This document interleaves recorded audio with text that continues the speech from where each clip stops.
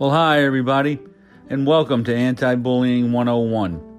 This podcast is designed to create awareness about the bullying epidemic and provide teachers, administrators, parents, and even students information about the dangers of bullying and why we have to take a comprehensive approach when dealing with the problem. My name is Jim Burns. I'm your host. I'm a retired high school administrator with over 40 years of experience in education. Currently, I'm a college instructor, and I've designed the Bully Proof Classroom, a graduate course that provides my students with permanent help, not temporary relief, as they battle the bullying epidemic. Enjoyed the podcast, everybody.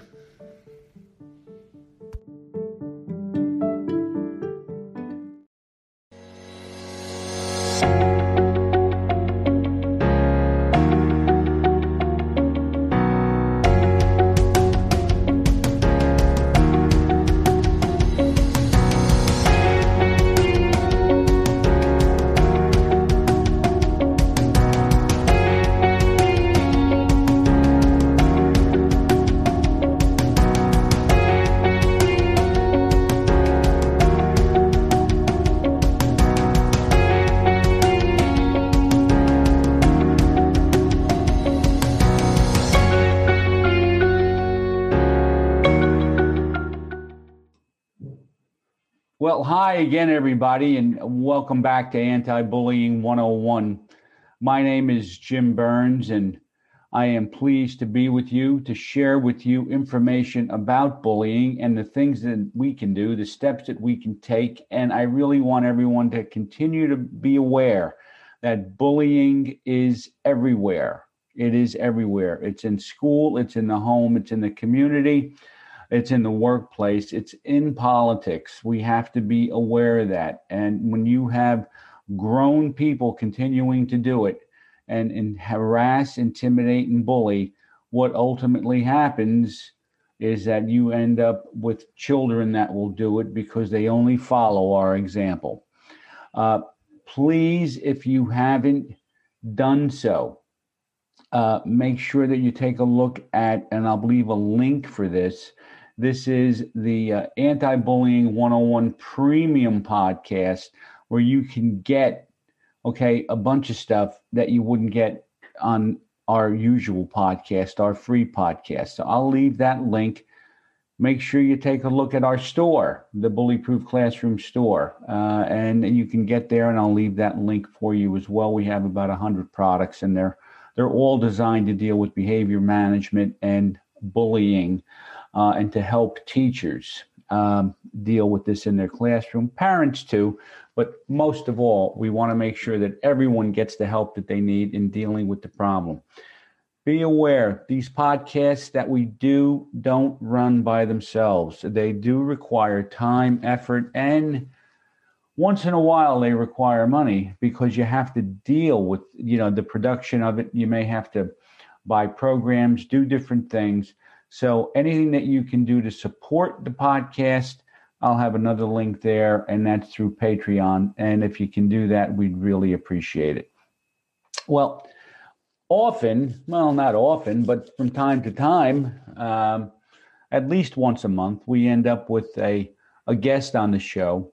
And the guest shares such great information, and they share all kinds of either stories about themselves being bullied, trauma, how they're dealing with certain issues right now in their life, whether it be a relationship issue or how they've been healing from certain things that have gone on in their life. And the healing process is a long process. I know myself, I'm still healing from some of the things that happened to me. And I speak to my wife about it. They may have happened 50 years ago, but somehow or another, things always creep into our mind. And they have a way of kicking around in there. And we want to make sure that we can deal with what we're thinking because the thoughts only weaken us. And we want to stay strong for our families, for ourselves. And we also want to be strong as we move into the community as people of character. Today we have Ryan Roy with us. And Ryan is a husband. He's got two kids, two young boys, ages 3 and 9. He's the owner of Justify or Just Do It Coaching, which focuses on accountability and taking action. And he's the author of the Amazon best-selling book, Be the Dad You Wish You Had. He's got a project on his bench right now that he's working on. It's called FBI Dads, and FBI standing for Fathers Being Involved. It's a program that helps fathers have a deeper connection with their children, and I think we all need some of that. We have to work on that connection with our children. Ryan, I welcome you to the show, and thanks for joining us today. Hey, Jim, thank you so much for having me. I'm excited to be on the show today and share a little bit of what I do and just hopefully empower at least one person who listens to this in one way, shape, form, or another. Well, I'm sure you will. I'm sure you will. Can you just give us a little background on your story? I mean, I know that, from what you shared with me initially, you were abandoned at the age of 5, but can you give us a little background on it and some of the trauma that caused you? Yeah, absolutely. So as I shared with you, early on in life, my parents have been divorced, and they had split custody. And Dad had me during the week, and Mom had me on the weekends. And it was right before Christmas that year. And I was at Mom's house, and I was sitting there. I was a good kid, right? So I was telling her all the presents that I wanted under her tree, but also all the presents that Santa was going to bring under Dad's tree. And in that moment, she took a pause and she said, "I need to share something with you." And she said, "You will no longer be going to your dad's house." And there was a pause, and I believe what she said next, or at least to the best of my recollection, is she goes, but rest assured, Santa's going to bring all the presents here. And I think that was Mom's way of comforting me in that moment.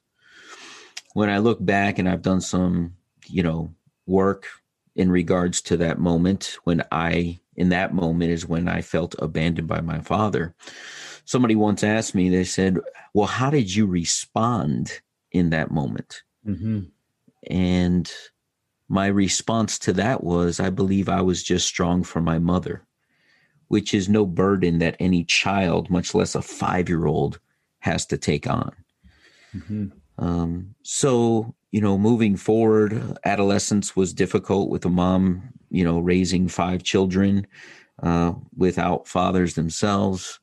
All my siblings were in and out of, recreational drug use, getting arrested, a lot of challenges. Obviously, Mom on a single parent income. We struggled financially. Going through adolescence, I think I had a strong desire to have a father there. I, luckily, as I was the baby, as I am the baby, I always said I wasn't going to do what my siblings did to my mom. So just as an example, my next closest sibling, and I'm the baby, is 7.5 years older than I. So all of them are older, and they were much older. So as I was in my, 5, 6, 7, 8, 9 years old, they are, 12, 13, 14, 15, 16 years old. And I'm watching them, basically just cause havoc to my mom. And I always said, I'm never going to do what they did to her. So I didn't get in trouble. I didn't use drugs. Although I hung out with some kids in high school and things of that nature that were partaking in that, I always created that boundary for myself and said I wasn't going to partake. But the challenge for me growing up, once I got into early adolescence and then even a young adult, was I made a conscious effort that I was never going to be a dad myself. Not that I didn't think I'd be a good dad.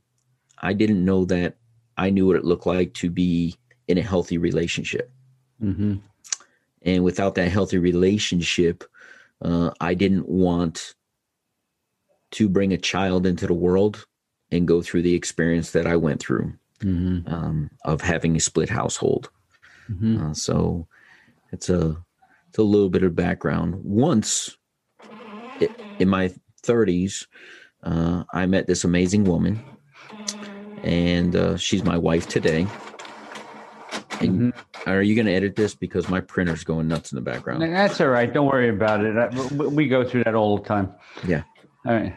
My wife is printing something, and she didn't realize I was on an interview. Let me see if that stops. Perfect. So I met my wife, and one of the beautiful things about her is she's printing a million things right now. Sorry. One of the beautiful things about, go ahead. I'll keep going. I didn't know if you were picking that up. It seemed really loud in my ears.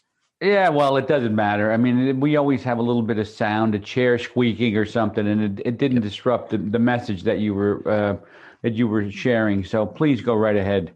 Yeah. So in my early 30s, having gone through a number of things, a number of relationships, I met my wife, who she is today. And in that courting period, once we started getting things serious, my wife asked me, she goes, I need to ask you a question. I said, what's the question? And she said, how do you feel about having children? And like any smart guy in that situation, knowing that I had made a vow to myself not to have children, I asked a very important question back to her. Well, how do you feel about having children? Because I wanted to know what her response was. And she told me in that moment that the doctors had told her that she had less than a 5% chance of ever having children.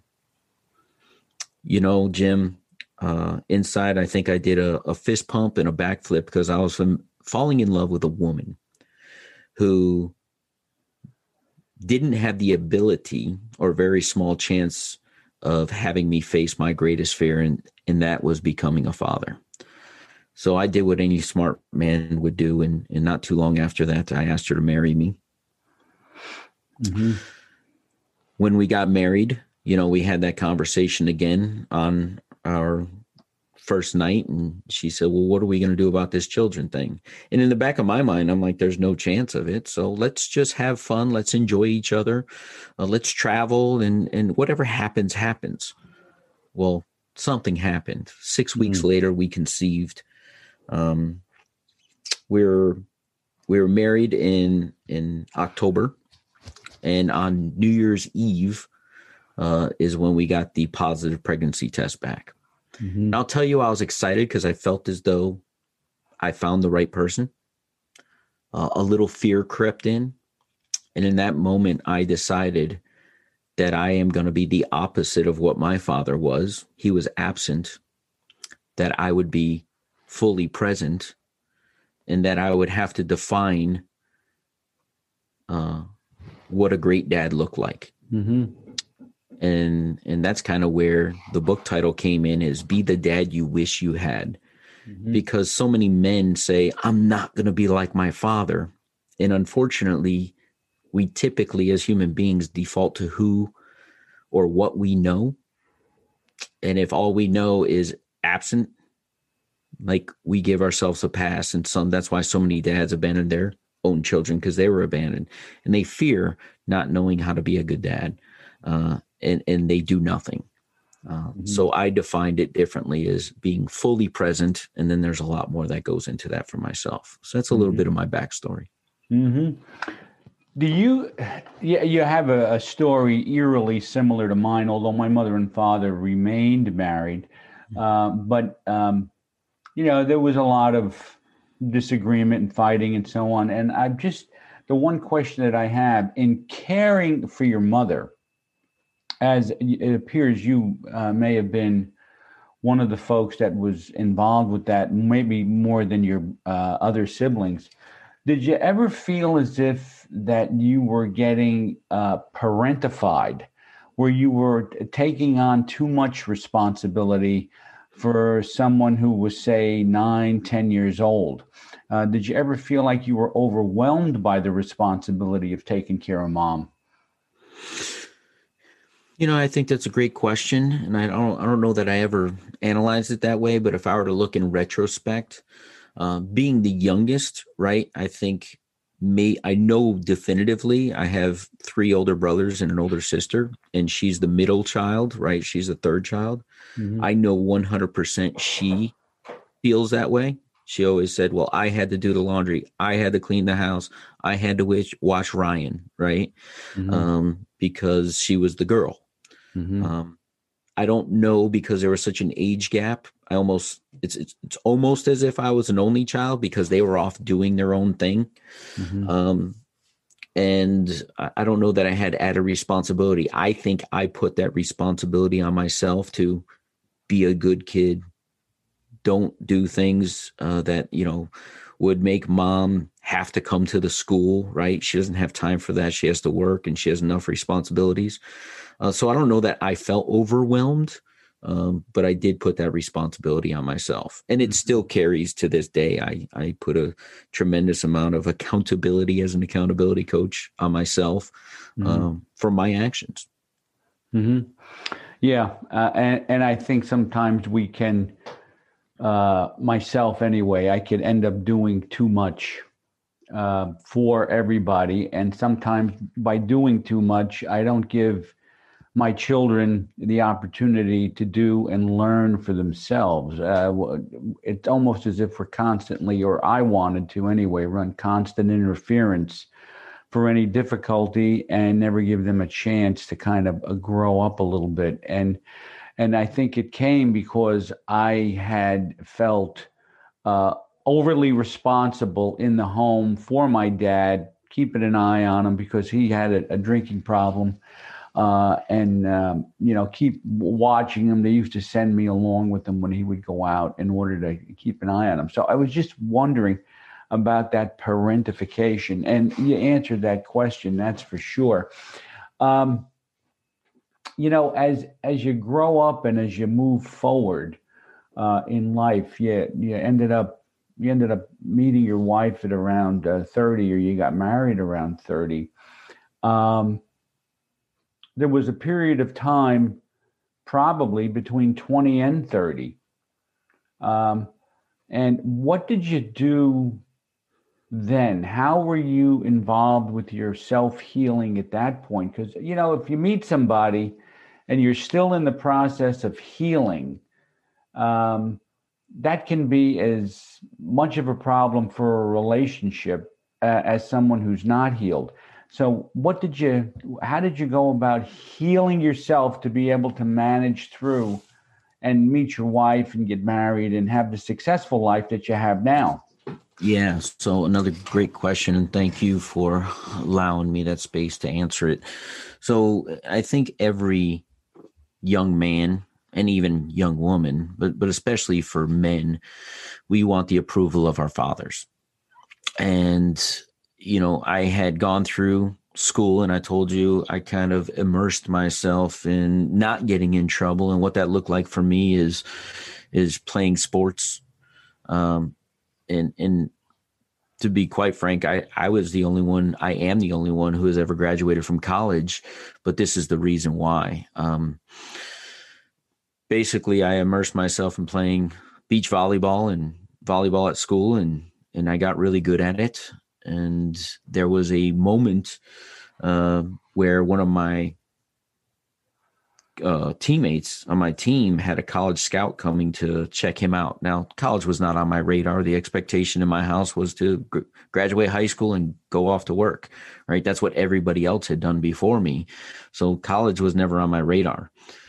So I had my best game the night that he had a college scout. And then my coach, I said, hey, how did Josh do? I mean, he had a great game. What do they think of him? They said, well, he's got the scholarship. And I was only a junior. I said, but they're interested in you also. Mm-hmm. So I went through school, played ball. I actually left that school and continued my college career by putting myself through school. I got a pretty good job. My degree's in finance, and I was going to be a financial advisor. And through all this, I started thinking to myself, wow, I want my dad to know about this. I mean, he created somebody in my mind at this young age. I've done so much, and I'm a good guy, and I have a great career, and and and this was my thought at the time, and he's got to want to be proud of me. So I asked my mom, or I basically made a decision to go see him. I told my mom that I was going to go see him, and I said, "Is there anything you want me to know?" And she, shared a few things as to why the breakup was, and all kind of nothing that really stands out even to this day. So I went and I met him. At the time I was living in South Florida. He's living in Connecticut, where I was born. And I basically poured my heart out to him for like 4 hours at his dining room table. I basically had a portfolio. I brought all of these albums of all my accolades and my diplomas and all the volleyball pictures. And then, I basically said, I just want to share this with you. I wanted you to be proud of me. And, I basically have one question. Why did you never show up?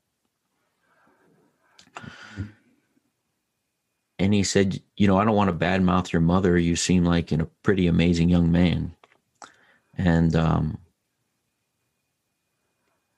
but I don't know that you're my son. Mm-hmm. And in that moment, I think I was strong again. And I don't know why this came over me. I said, well, if that's your belief, and I could understand why you wouldn't have been around if that's your belief, would you take a DNA test? And he agreed, because he said, I always wanted to know too. And back, obviously, in the 70s, when I was born, they didn't have DNA testing. It was just blood type, right? And there was a close enough blood type match that he could have been my father. Mm-hmm. So we got the DNA test back about 6 weeks later, and it was conclusive that he was not my dad. So it leads me to go back to mom and ask the questions, but now I have scientific proof. And mom very nonchalantly told me who my biological father was, which created a lot of anger in me and a lot of frustration, because I had already been abandoned by my father at age 5. And here I am about 25, ready to face it. Mm-hmm. And I feel betrayed now by my own mother, because she allowed me to go to a man who wasn't my father and confront him when I gave her an opportunity not to. But at the same time, now she goes, well, I have his number and I still talk to him often. If you'd like to talk to him, I could put you in touch with him. And I did that. I built up the courage about a month later to call him, for him to tell me that it was all news to him. Mom made it sound like he knew. He's making it sound like it's news to him. And I honestly was really angry for about the next 10 years because I wasn't getting any answers. But then I met my wife, and we got married, and I thought I did a lot of the healing. But when I found out I was going to be a dad, Jim, I realized that I had a lot more healing to do for me to be whole. And I started on this personal development journey. And I went to about 3 weeks before my son was born, I went to a personal development camp. And in that moment, they put us through this exercise that really broke us down emotionally and physically, really physically, which broke us down emotionally. And in this exercise, the man who was facilitating it, he said some very powerful things that basically changed, in my opinion, the trajectory of my life. He said, your parents gave you the greatest gift they could ever give you, and that is life. After that, they don't owe you anything.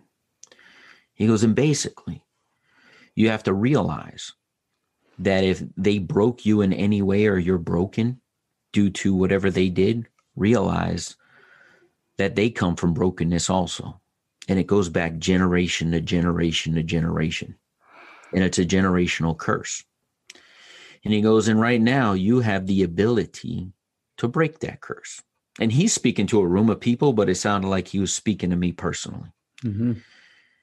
And he goes, so the best thing you could do to live your life wholly and differently, if you don't like where it is to forgive your parents for anything you feel as though they did wrong. Mm-hmm. I left that event.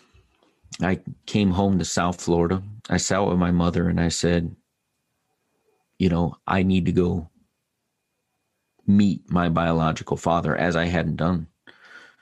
And I said, so I need you to contact him and let him know I may be on his doorstep soon. And when I say soon, probably within 24 to 48 hours. So just let him know I'm coming. And that's all I said. And I think when I was at the airport about to fly out, I just left her a reminder. If you don't know by now, I'm at the airport. I'll be there in a few hours. I showed up on his doorstep. We had a long conversation, about 4 hours once again. I remember when I got there, he says, I don't know what you want. I said, I don't either, but I'm about to be a father myself, and I need to meet the man who made me.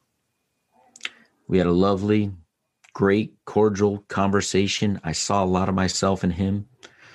I offered him the opportunity to be in my life and his new grandson's life. He kindly declined, basically saying it's been this way for a long time, and I'd rather keep it that way, as he was 72 at the time. And I honored that. But I just thank him for allowing me the opportunity to talk to him and wholeheartedly forgive him. Because once I forgave him for his absence and recognized that he came from brokenness, I think that's when I was able to become more whole for my own son. And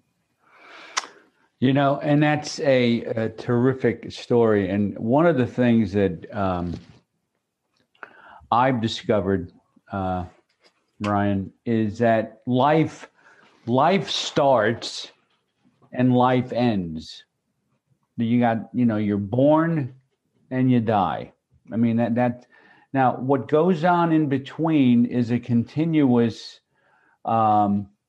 events that get started between us and our parents, us and our siblings, us and other people, those who could bully us, all kinds of different events that don't leave us angry, but they leave us bitter.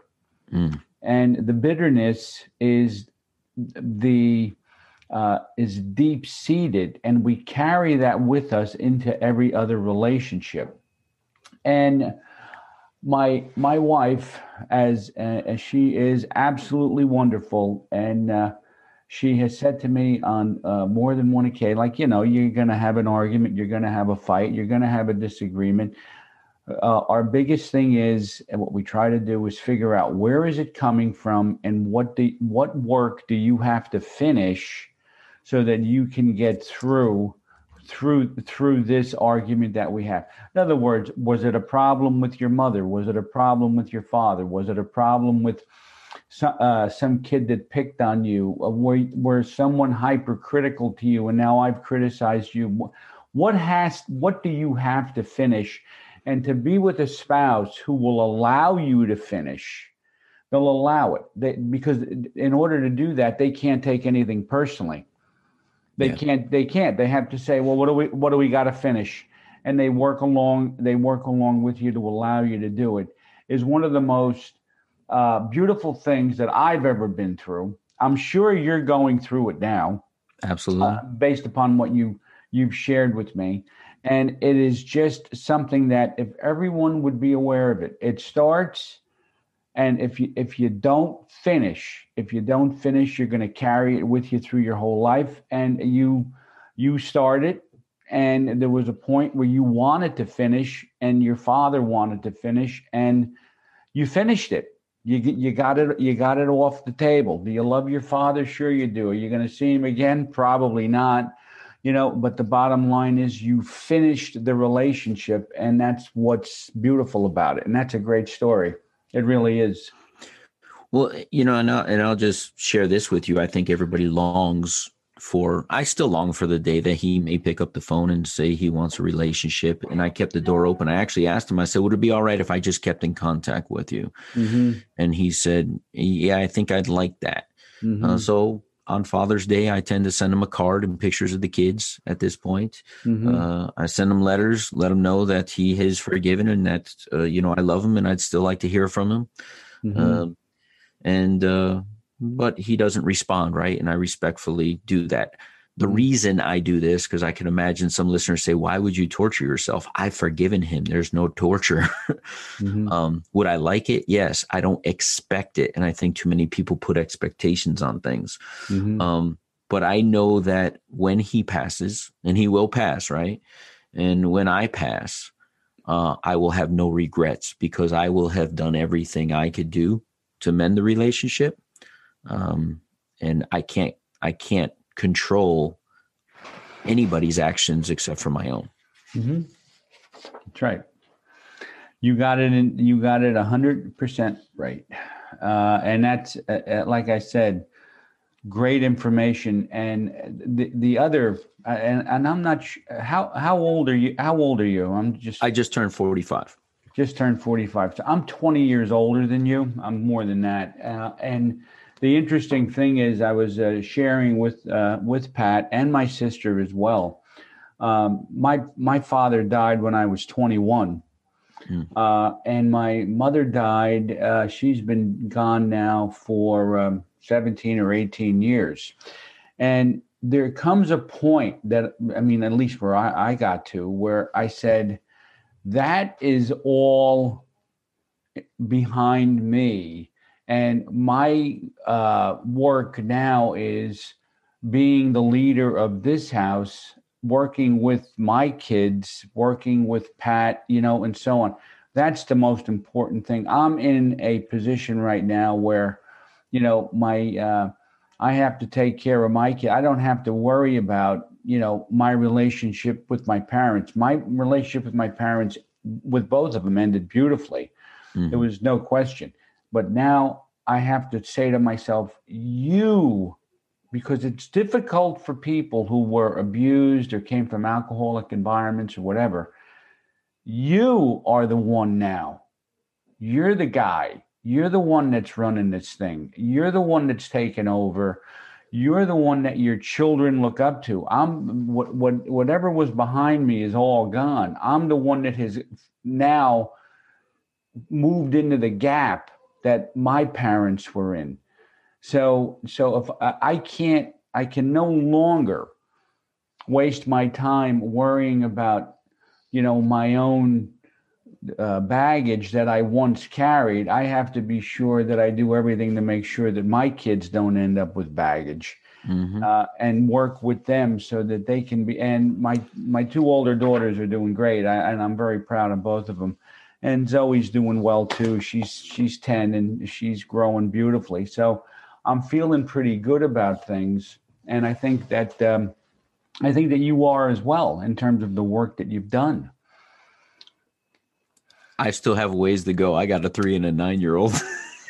I always say, people tell me I'm doing a great job. I said the proof will be in the pudding 25 years down the road. Yeah. Sometimes the proof is in the pudding. Okay, when you look at your grandchildren, then you'll say there's the real proof, because at least I taught them enough to be able to raise their own kids. Absolutely. Now you ended up involved in your kid's school. You're helping your son out. He's had some experiences with bullying and so on. And your approach to the whole thing is, if you're involved, my kid's going to get bullied far less. Yes. And so how do you involve yourself? Yeah. So, he turned 5 years old. He was going into elementary school. My wife was super nervous about this transition, right? Her little baby's going off into the world. And I remember going to the school in an open house night, and she was at the PTA table signing up for, whatever she needed to sign up for so that she could be involved. And one of the ladies in the PTA, she says, "Dad, we have a dad's program at the school where we read to the classrooms. It's called FBI Dads." And I was like, "That's fantastic. Sign me up." So I put my email address down, and I was really excited to hear how I could be involved at my son's school. I waited next to the computer, like almost as if I had asked a girl out, and I gave her my phone number and waiting for her to call me, for weeks. And finally an email came through and it said, "Hey, we're having an FBI Dads meeting," and FBI stands for Fathers Being Involved. And I showed up that night. It was a Tuesday night at 6 p.m. at the school. There was nobody in the parking lot. I thought I'd gone to the wrong place. And some guy came out and he says, "You here for the dad's program?" I said, "I am. Am I in the wrong spot?" He says, "No, this is it. We'll wait about 10 more minutes, but I don't expect anybody else." And I said, what do you mean? I said, this is FBI dads, fathers being involved. And he goes, you know what? The dads just don't get involved. And in my gut, Jim, in my heart of hearts, I knew that to be wrong because I wanted to be involved. Mm-hmm. But my immediate thought was maybe they're not involved because you sent out one email 2 months later. Nobody knows. I was waiting for it and it took forever to come. Maybe there needs to be better communication. So long story short, the FBI Dads program had started in the school many years earlier, and it was on its last leg. I decided to take over the program, and I grew it from me and that one guy to over 400 involved fathers at my son's school. Mm. And what does the program look like? It's 3 levels. The first level, which I brought to the school, first it had one level. We read the classrooms. And I said, if we're all showing up to school, why don't we have the dads have breakfast with their kids while we're waiting to get into the classrooms? We used to just wait in the foyer. Why don't we just go and have breakfast with our kids? So now we're sponsored by Krispy Kreme Donuts, and Krispy Kreme supplies the donuts for these breakfasts. I do an interactive program where we learn a lesson like integrity or sportsmanship or community. We use a word and we do a lesson around it. And then, I get the kids rowdy and riled up and the dads rowdy and riled up, and we give away prizes. And then on half of those, we do 6 of those a year. And on half of those, we send the dads off to read to the classrooms. Mm-hmm. And that's 2 levels. So breakfasts, reading, 3 times a year. And then we have a community cleanup days at the school where the dads get to roll up our sleeves and, whether we drop pine straw or pull weeds or mulch things or, whatever the school needs. This year, a couple months ago, they needed sanitation stations as we're in COVID, mm-hmm. right? And they were a cost of $500 per station. The school needed 10. So we built them for less than $75 a piece. Mm-hmm. But we got a bunch of dads together. So that's FBI Dads, the program. And it's just been a tremendous success at my son's school. It's won awards for the school. I've gotten a couple awards for it as we're 4 years strong now. So much so that I'm getting asked, how do we put it into other schools? Because every school needs this. Because with dads in the classroom, statistics have proven when there's more male role models involved in a school, that test grades go up, that camaraderie goes up, that commitment and self-esteem goes up to the kids, and all of those things. Now that we have a test of time, mm-hmm. all of those things have happened at my son's school. Counselors say that, the kids aren't in their office as much. Principal visits are down. Grades are up. Test scores are up. And I don't know that it's not solely attributed to the dad's program, but I know that it plays a role. Mm-hmm. It sure does. Yep. And hats off to you. That's an absolutely stellar program. You should be proud of yourself. Your son should be proud of you, your wife, everyone, for the work that you've done there. It's tremendous. It really is. Thank you. You have this, the Dad's Daily 4. What are the 4 things parents can do to empower kids? Yeah. So the Dad's Daily 4 is a simple 4-minute exercise that doesn't have to happen consecutive 4 minutes. And in an FBI Dad's Breakfast, I actually use one of these tools that I'll share with your audience now. It's 4 simple things that we should say or do in actions to our kids every single day that will help raise their self-esteem, help them feel more loved. And when they feel more loved and their self-esteem is high, guess what? They could go out there and be productive members of society. It's mm-hmm. real simple. Mm-hmm. So the Dad's Daily 4 consists of these 4 things. Tell your kids every day that you love them. Mm-hmm. Dads, listen to what I just said. So many men that I meet and talk to in my line of work and being involved in the dads and the research I've done is they say, my father never told me he loved me, or he told me once and they could tell you the date, the time, what happened, what they were wearing, because it was so rare and they longed for it so much. So don't assume your kids know that you love them. Tell them. Second one is tell your kids that you believe in them. So I was telling you before we started recording that I was building a robot with my son. He's 9 years old. He's out of school. It's winter break right now.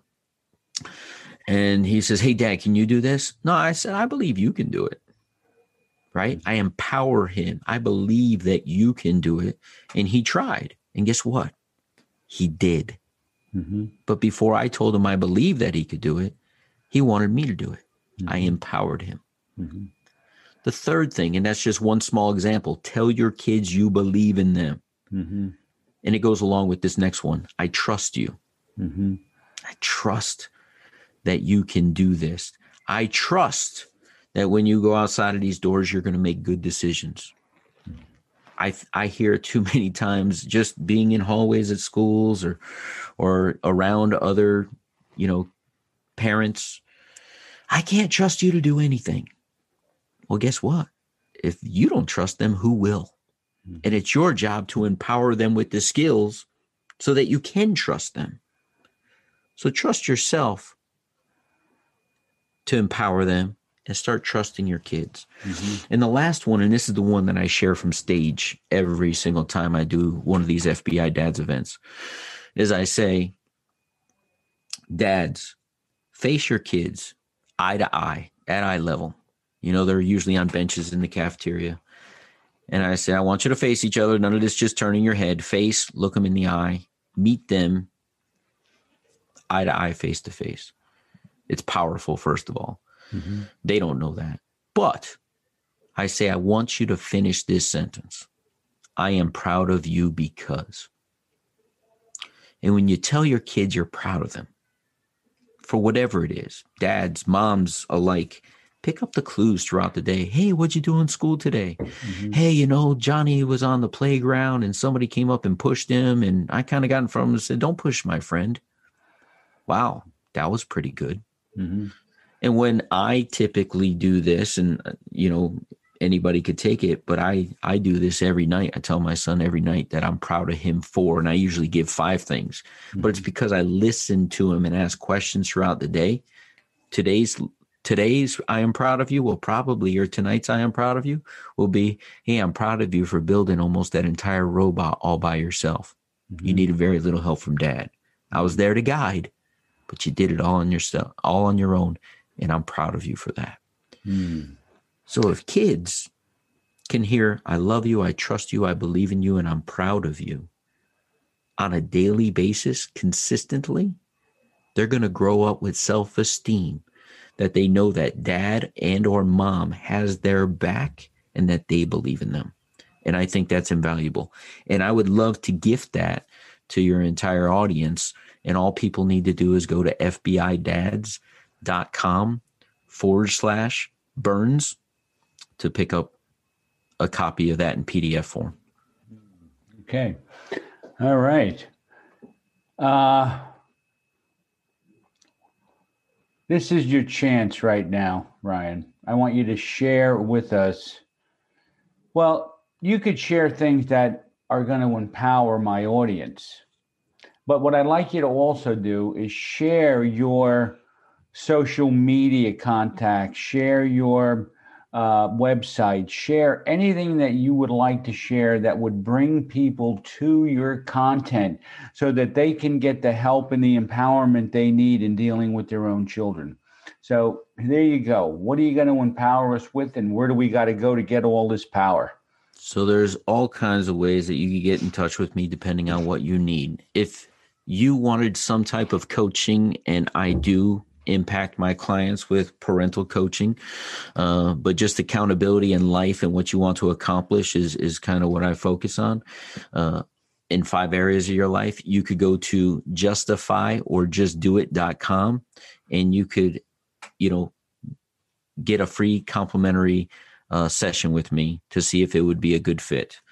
If you're interested in my book or my podcasts, you could go to BeTheDadYouWishYouHad.com to find out all kinds of content that I have going on.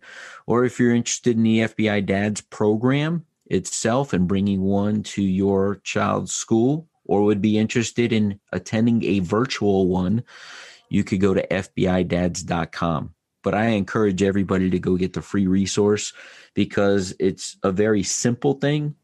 And it's a great reminder of how we can empower our kids. And I want people to take baby steps before they take leaps and bounds. Amen, brother. That's really good stuff. That's really good stuff. This was a great interview, and I'm saying this up front. I don't care if my audience hears it or not, but if you're listening, if you're going to listen to this interview, you're already doing the right thing. But I will send out my information to get people to begin to really listen to this because I think that's something that everyone needs to hear and everyone needs to get your resources and begin to really make a difference. I thank you for being on the show. I truly, you've enlightened me, and I'm sure you've enlightened my audience, and you should, I don't know what else to say other than be proud of yourself, man, for the work that you're doing and the work that you continue to do and the growth that you've achieved, because not everybody can do it, but you did, and I congratulate you on all your efforts. Thank you so much for having me. This has been a joy to share my story. And like I said, if this hits one person in a way that they make a shift in a positive way to impact their lives and their family and their children, then it was well worth it. Ryan, I appreciate it. I hope that we stay in touch and that we can continue to share resources because I believe that we can really help one another. So thank you once again for being on the show. Thanks for having me, Jim. Take care of yourself, my friend. That was Ryan Roy, and he was a tremendous resource. His story is compelling, and he basically made lemonade out of lemons. He had a rough upbringing. He had some, abandonment issues. He had a lot of different things going on, but if you use him for your example and just think about it, how you can change your own behavior. The number one, you have to want to do it. And that's what he really wanted to do, and he wanted to create a better life for his children. And he has done that through FBI Dads. He's done it through the